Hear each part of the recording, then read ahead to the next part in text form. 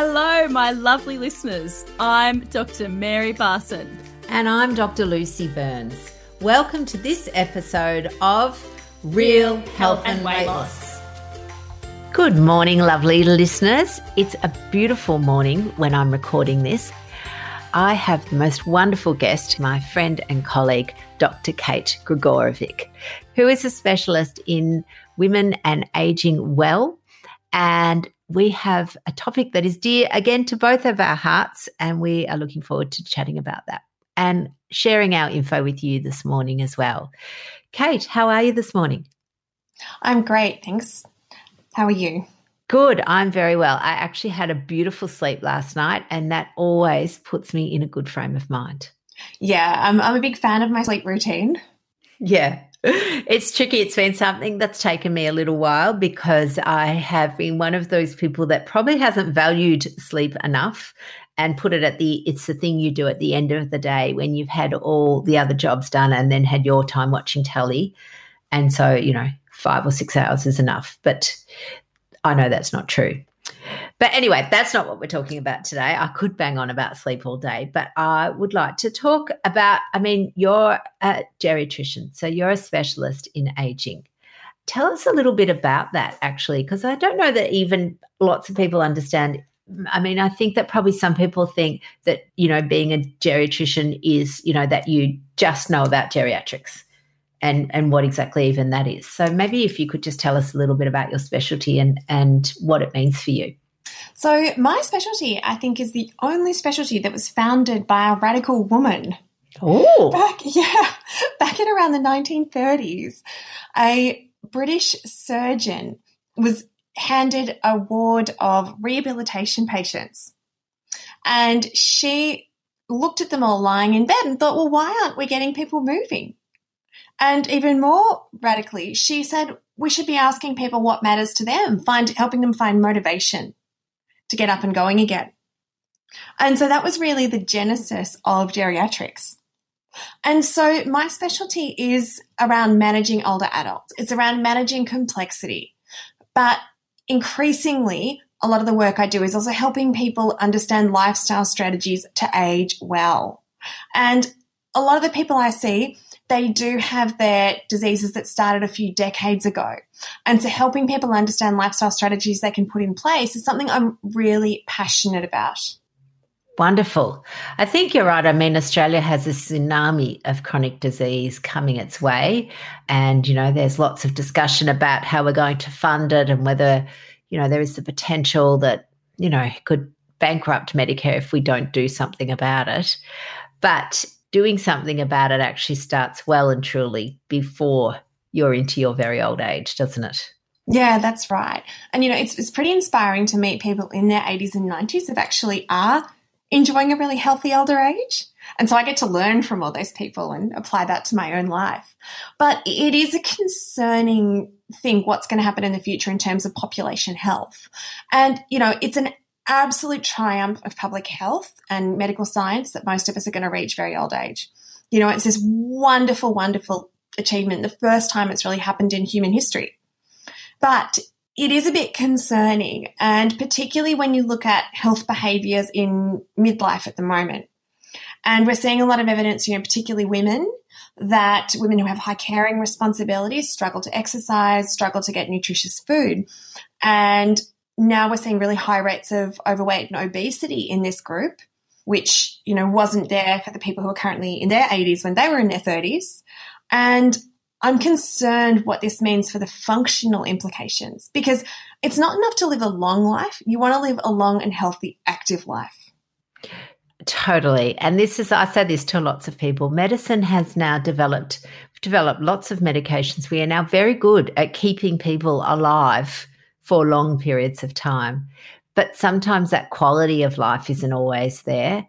And that actually begins much earlier on to develop those, habits and strategies so that you're not just living long, you're living well and strong. Exactly. Yeah.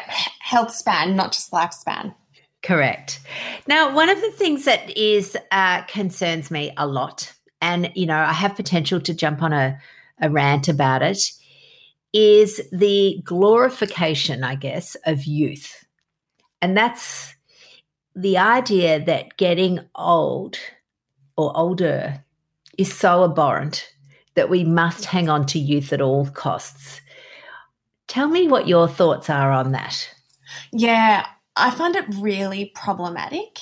You know, when you look walking down the street, you can see people at different ages. You can tell by looking at them. But anything to do with being older automatically becomes an insult. Sometimes I go and see patients and I say, I'm a geriatrician, and they'll say, oh, you know, they'll think it's hilarious, or, you know, oh, I'm getting old. But any term you use to replace my job title, people would start to have negative associations, because we've got these really negative preconceptions about what getting older is, negative preconceptions that aren't based in the reality of getting older. Totally. And in fact, we use it all the time in our common vernacular of things like, oh, stop being such an old woman. You know, old woman is an insult. It's not, society's not even talking about this. So you can see why it's not even going to change anytime soon. But yeah, the idea that stop being such an old woman, it's like, really? Like, where does that come from? Yeah, exactly. Like, it's horrible. You know, the older I get, the smarter I get. And, you know, when I think back to myself in my 20s, I think I'm much more sensible and got much better ideas than I did back then. And, you know, getting old is a fantastic thing. And I think we've got all these ideas that you can't learn when you get older. You're not able to embrace new ideas. And, you know, this just isn't true. While we're living, we're still able to learn. And, you know, there's some fantastic examples of people who actually become more radical as they get older. You know, David Attenborough is a fantastic example of that. And he's well into his 90s and he's become an environmental activist. Yes, that is a fantastic example. I love that.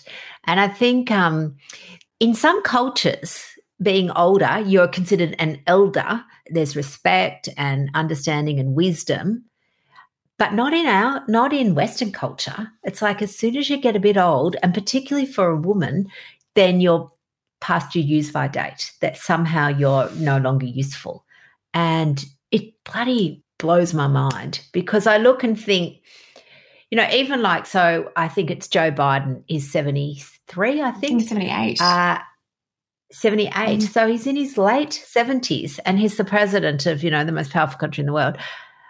Can you imagine, as a 78-year-old woman, most people are calling her an old woman. Oh, God, she's just an old woman. It's so disrespectful to all of the wisdom and experience that they have. Yeah, it's disrespectful and dismissive. And what's really scary is that women start to experience this at even younger ages. And so women in their 40s start to be seen as less capable, which is just insane, because for a lot of women in their 40s, you know, a lot of women take time out of their career in their 30s because they've got young children. Then they come back in their 40s, but if they haven't followed a straight career trajectory, gotten to a certain level, they start to experience workplace discrimination. And so Australia is losing this huge amount of skill. Yep. And I think it's just, interestingly, in our society, it's pervasive. And the one phrase that is a big trigger for me is this phrase, anti-aging. We see it everywhere. What are your thoughts on it? So anti-aging, it's this discrimination against your future self. It really makes no sense at all. And the thing is, it actually has biological effects. There's been some studies out of Yale, and a woman there looked at people's perceptions of aging, and people who had the most negative perceptions had higher risk of things like dementia. And it seems to be mediated by inflammation. So if you feel like your whole life is going downhill, things are only getting worse as you get older, you then activate your stress systems, seem to have your body on higher alert and perpetuate the damage. So it's actually doing us physical harm if we have negative perceptions for what's going to happen as we get older. Yes. And the thing is, we are all aging. The only way to actually stop aging is to die. And we don't want to do that. So we're left in this situation where we don't want to die, but we don't want to age. So what is that? Like, that's just nuts. And so we're trying to kind of keep getting this youth because we fear aging. And I think there's a double sort of reason for that. One is that particularly for women, an older woman is considered unattractive, unsmart, not valuable, can't sell anything, not commodifiable. And then there's the other aspect, I guess, that people fear getting old and losing their independence and developing chronic disease. So I suspect they're the kind of two drivers of why we're now embracing this anti-aging with crazy things like buckets of cosmetic surgery and buckets of Botox and all of those sorts of things in a quest to appear young. Yeah, absolutely. And look, I would never judge anybody for what they want to do to their face and for getting Botox.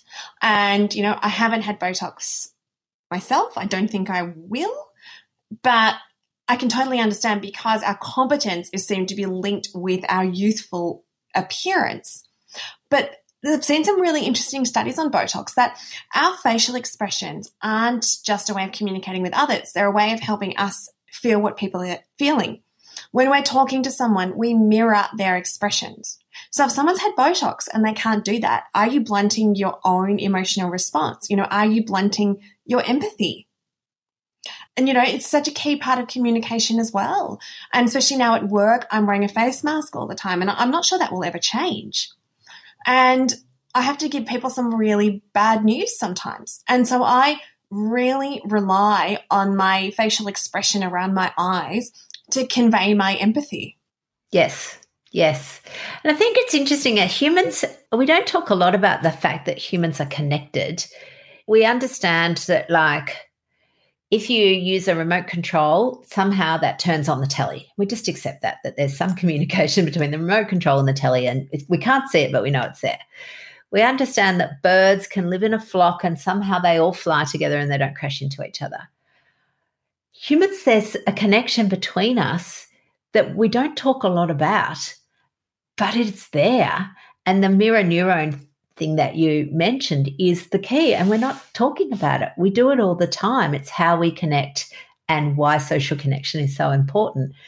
And you're right, if you're changing your facial expressions in particular, then what happens? How does our society do that? It's so fascinating and it's really interesting. So a lot of my listeners know that I have muscular dystrophy. So I have FSHD, which can affect your facial muscles.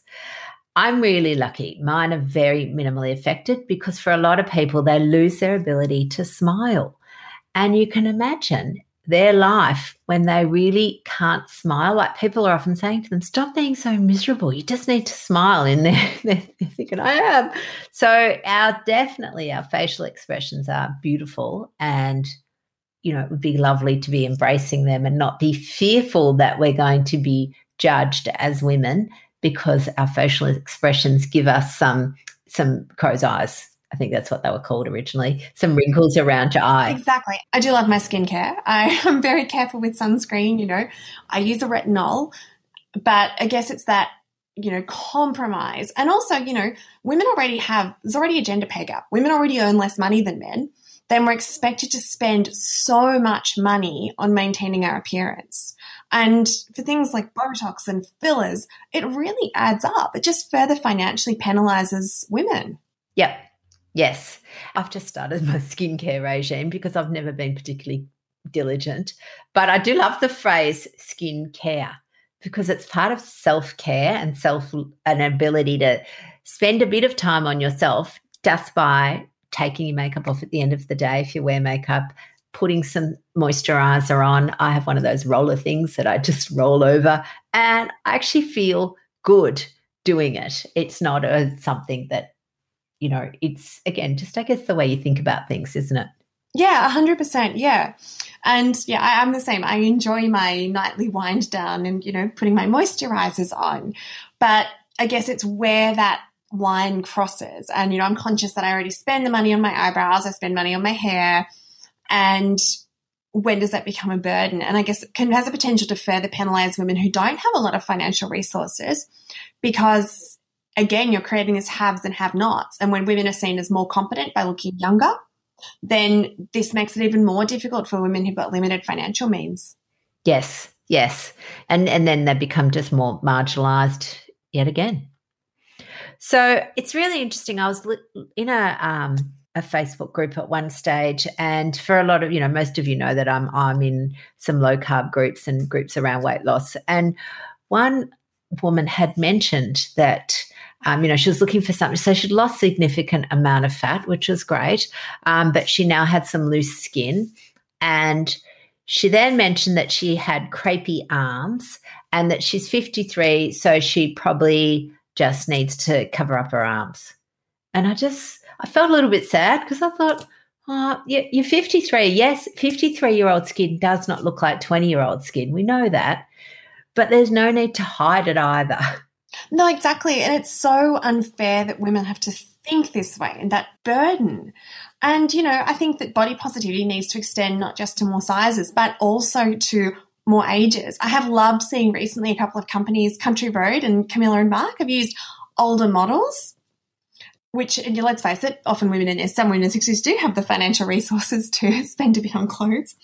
And I think it's fantastic to see that, people can still look great. People can still enjoy clothes. And I hate this idea that you can't wear certain things if you don't fit in this really narrow ideal of beauty. And if it's a hot day and someone wants to get their arms out, it'd be fantastic if we lived in a society where everyone felt comfortable to do it. Yes. And this is the whole we need to stop judging. Again, I often say we're conditioned to judge because, again, that's what marketing does to us. It commodifies women's bodies. And if we as individuals can stop judging other women in particular and stop judging ourselves, then we can start the groundswell away from it. Exactly. And, really, anti-aging is just a way to sell more things to women. And so, as I said, never judge anyone for what they do, but if you've got the money for Botox, perhaps, you could also use it to go on a holiday.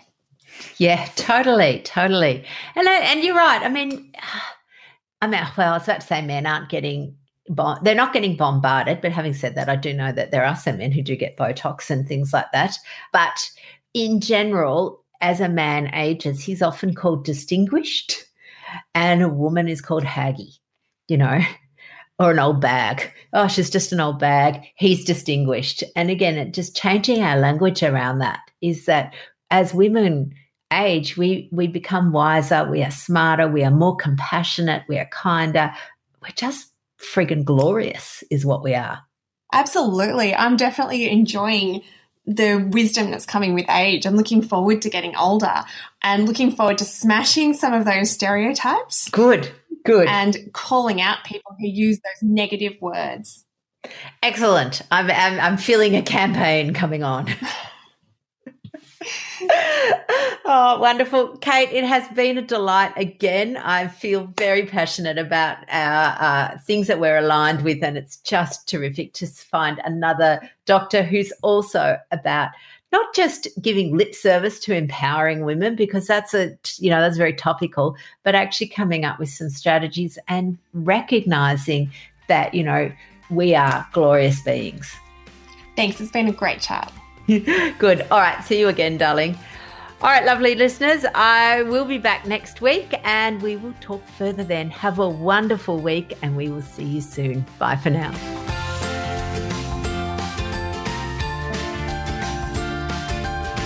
So, my lovely listeners, that ends this episode of Real Health and Weight Loss. I'm Dr. Lucy Burns. And I'm Dr. Mary Barson. We're from Real Life Medicine. To contact us, please visit rlmedicine.com. And until next time, thanks for listening.